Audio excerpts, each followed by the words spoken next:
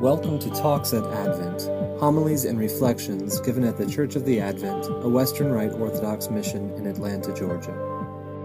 Today's speaker is Father Michael Kaiser.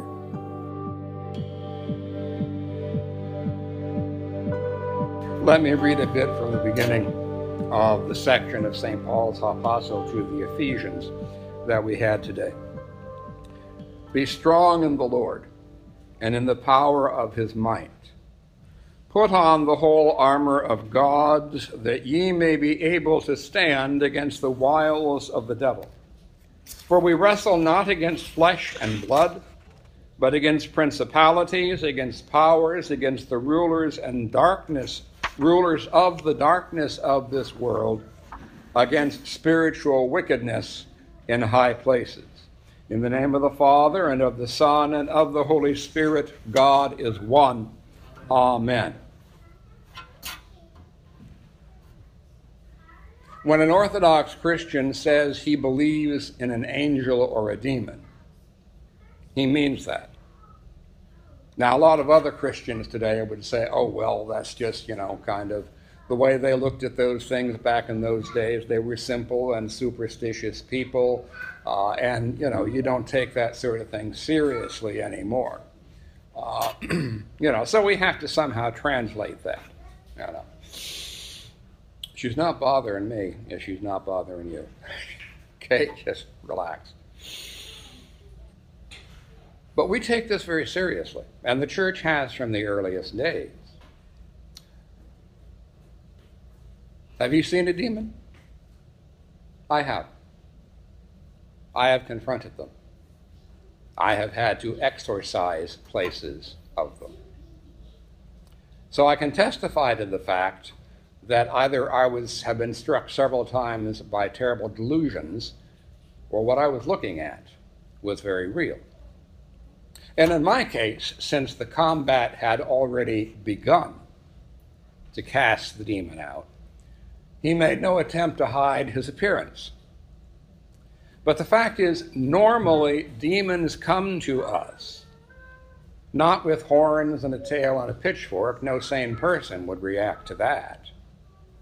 They come to us and present themselves to us in the most seductive guise possible. Now, I don't mean by the word seduction, that it is necessarily. Well, we just got started. We're talking about demons. You haven't missed a whole lot. I don't mean seduction in a sexual sense, although that can be. I mean, certainly there's plenty of examples of that has happened. But let me tell you the story of a monk whose name was Hero. H-E-R-O, it was a Greek name, Eros. And he was a monastery in what is now called Palestine, the great monastery of St. Sabas. And he had appear to him someone who had the guise of an angel. And the angel told Hero that God was very pleased with him, that God thought he was an excellent monk, he was a great monk, and because of that, because of his faithfulness, because of his discipline, because of his focus and piety, he was going to give him a gift. And the gift was that he could never be physically harmed. Well, Hero, you don't get an angel appear to you every day, so Hero went around telling, the other monks about what had happened, and they all warned him that this was a delusion. This could, number one, they knew him, and yeah, you're okay as a monk, but, top rate, no, you got a ways to go. But he had gotten seduced into what he wanted most, and that was to be the perfect monk. So, because the other monks did not listen to him, Hero went up to the top, the roof of the monastery, and threw himself off, and plunged, of course, to his death. And yet, before he actually expired, so strong was the delusion the demon had given him, because that's what it was, not an angel, he would not repent of what he had done. And it is said that it was only with great begging that the other monks convinced the abbot to bury him in the monk cemetery rather than with the suicides. Because normally a suicide is not buried. That's not necessarily done now, but I mean in those days you would not bury a suicide with other people. So these things are real, but when they come to us, you see, we have to learn to be discerning. Paul goes on and he says here, we wrestle not against flesh and blood, but against principalities, against powers, against the rulers of the darkness of this present world. He doesn't say the darkness of this present world. He says the rulers of the darkness of this present world. What goes on in our world that is of the dark, and Lord knows that seems to be getting worse and worse, isn't just something that happens.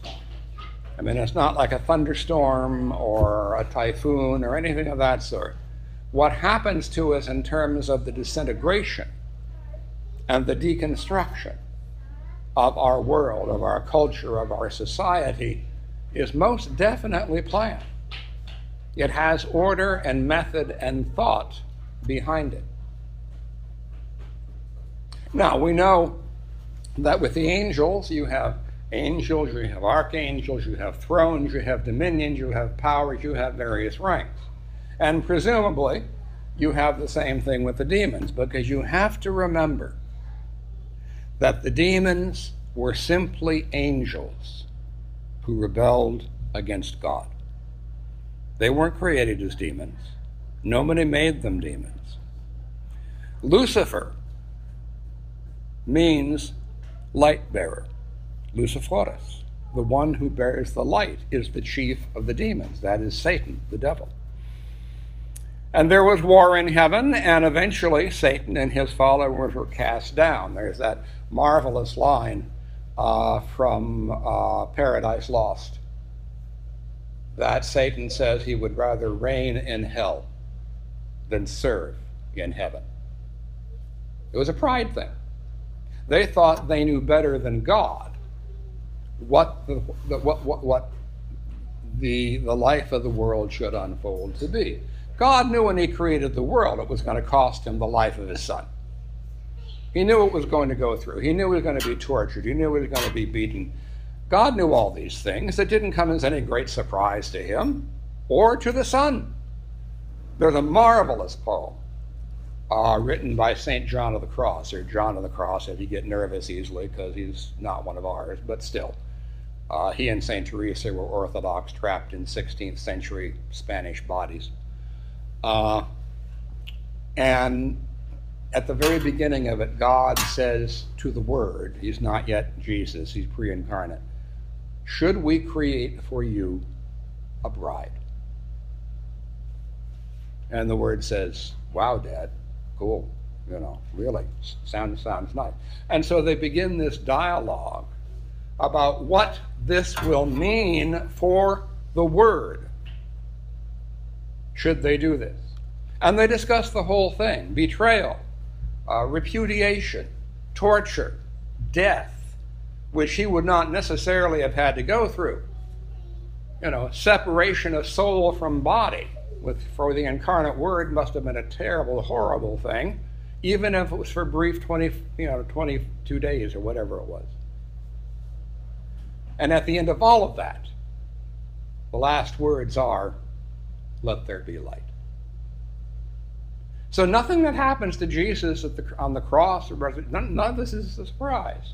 And none of this was a surprise to the demons, who felt this was a horrible thing to have happen.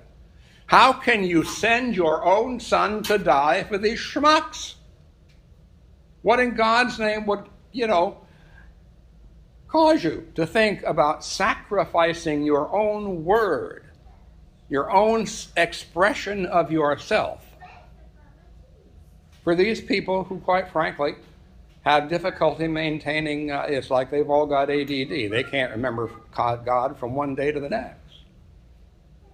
That, I think, is what they rebelled against. It was the one chance to act freely that the angelic beings had. We have free will all the time. The angels had it only once. And they made their choice, those for God and those who are against. What will happen at the end of the world is God's business. I don't know anything about it, haven't got a clue, don't ask.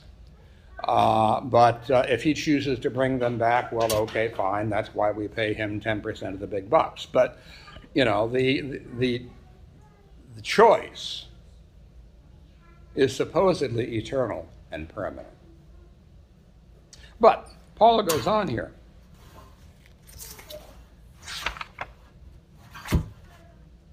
Against powers, against the rulers of the darkness of this world, against spiritual wickedness in high places. I have been a priest of this church for 43 years. I am now 70 years old. I'll be 71 in December, hint, hint, the 23rd. If there's any more of that Mormon rye, that would be nice, you know.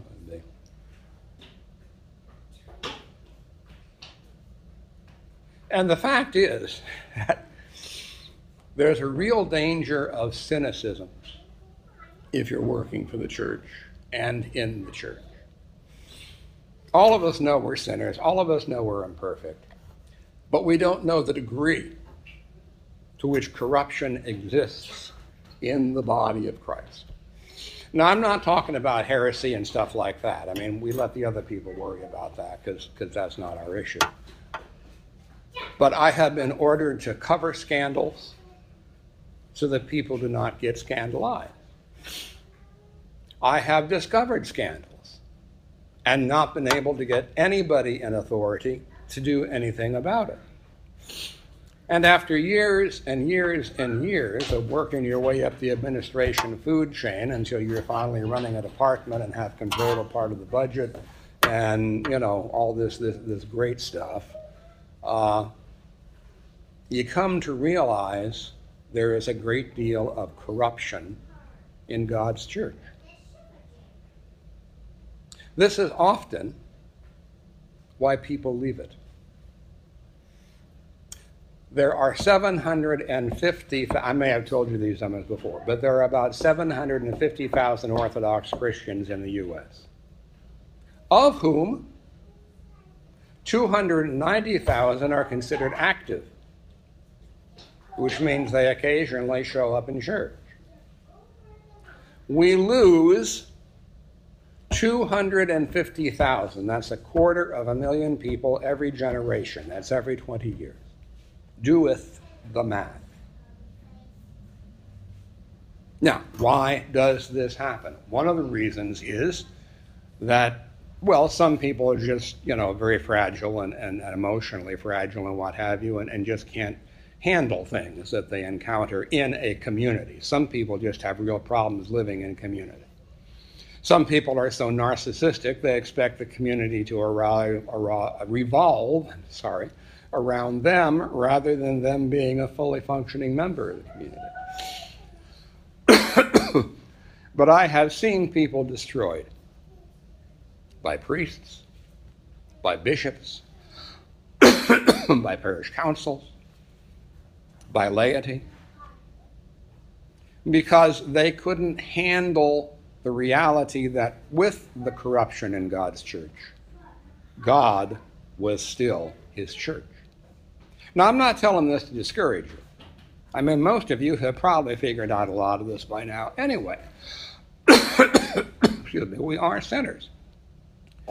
But the fact is that much of what goes on in God's church is not edifying, is not righteous, is not beneficial. Our own archdiocese is probably $500,000 in the hole now, primarily due to incompetence. The Greek archdiocese is $8.5 million in the hole. At least we're not there. Their treasurer, whom they just fired last year, charged the archdiocese $90,000 in travel expense. No, I'm sorry, $900,000 in travel expense, which he must have rented one of the Concords and simply flown on that. There is a lot that goes on that is unedifying in our individual lives and, for that matter, in the church's life. I knew that had to be hanging in there somewhere. Come here. Come here.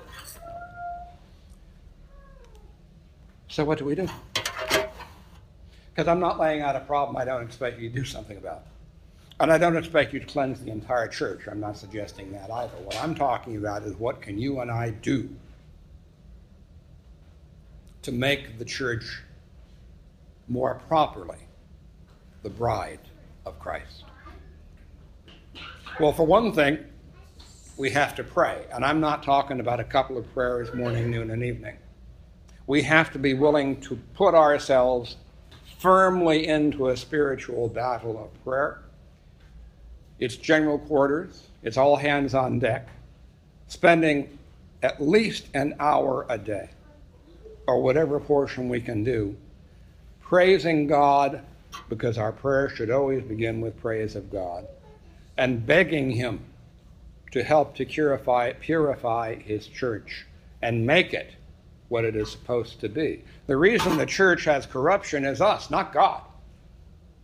We're the ones who make the dumb decisions. We're the ones who, if we're clergy, do not act properly. We're the ones who, if we're laity, take out our spleen and our anger and our vengeance on other people in the congregation and drive them off. I have probably, because I've worked in this country, I worked in England and Ireland, I have probably brought thousands of people, probably several thousands of people into the Orthodox Church. And I was not alone. There were others of us doing that. My guess is, and I haven't tried to figure it out, but my guess is 50% of them may still be active. 50%. Because people see bad things happen in the church and they expect the church to act, and the church does nothing. They see bad clergy. They meet bad clergy.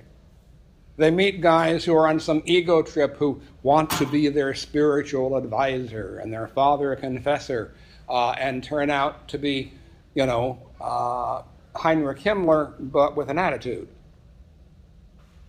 They expect the church to act if a congregation is in turmoil or in pain, and occasionally it does.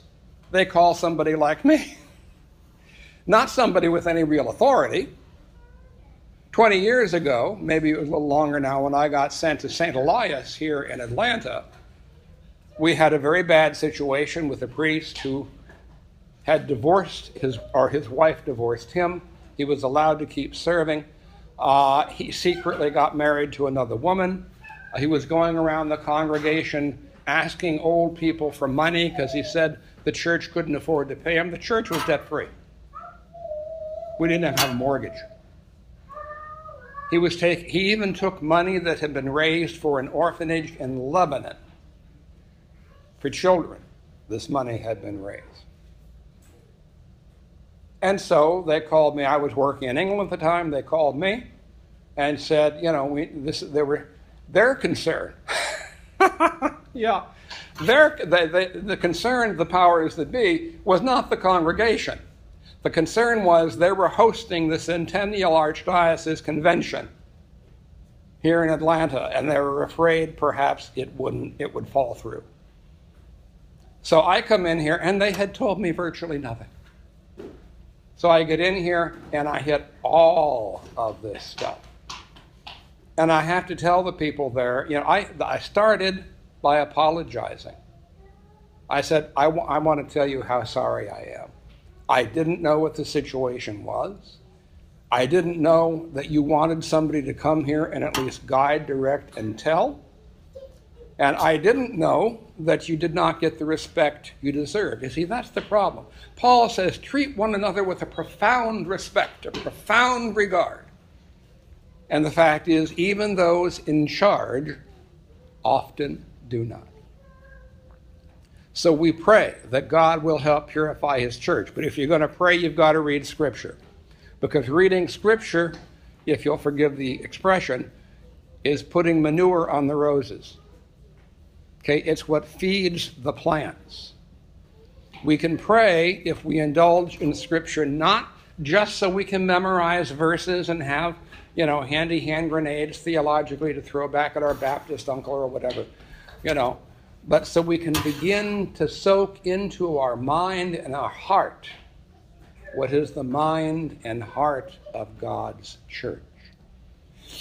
And even if it's just a little bit a day, I'm not suggesting you do an hour, I know that's not going to happen, but I mean, even if it's a little bit, 5-10 minutes a day, begin simply reading through.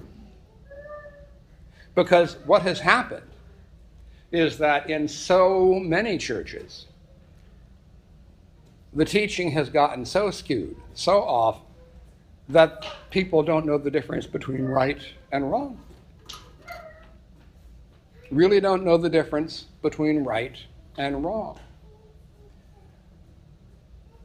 The church that I came out of, which I won't mention, but I grew up in it, had adopted this 3-year lectionary thing where you read over a period of 3 years. You supposedly read through the entire Bible. Well, no, you don't.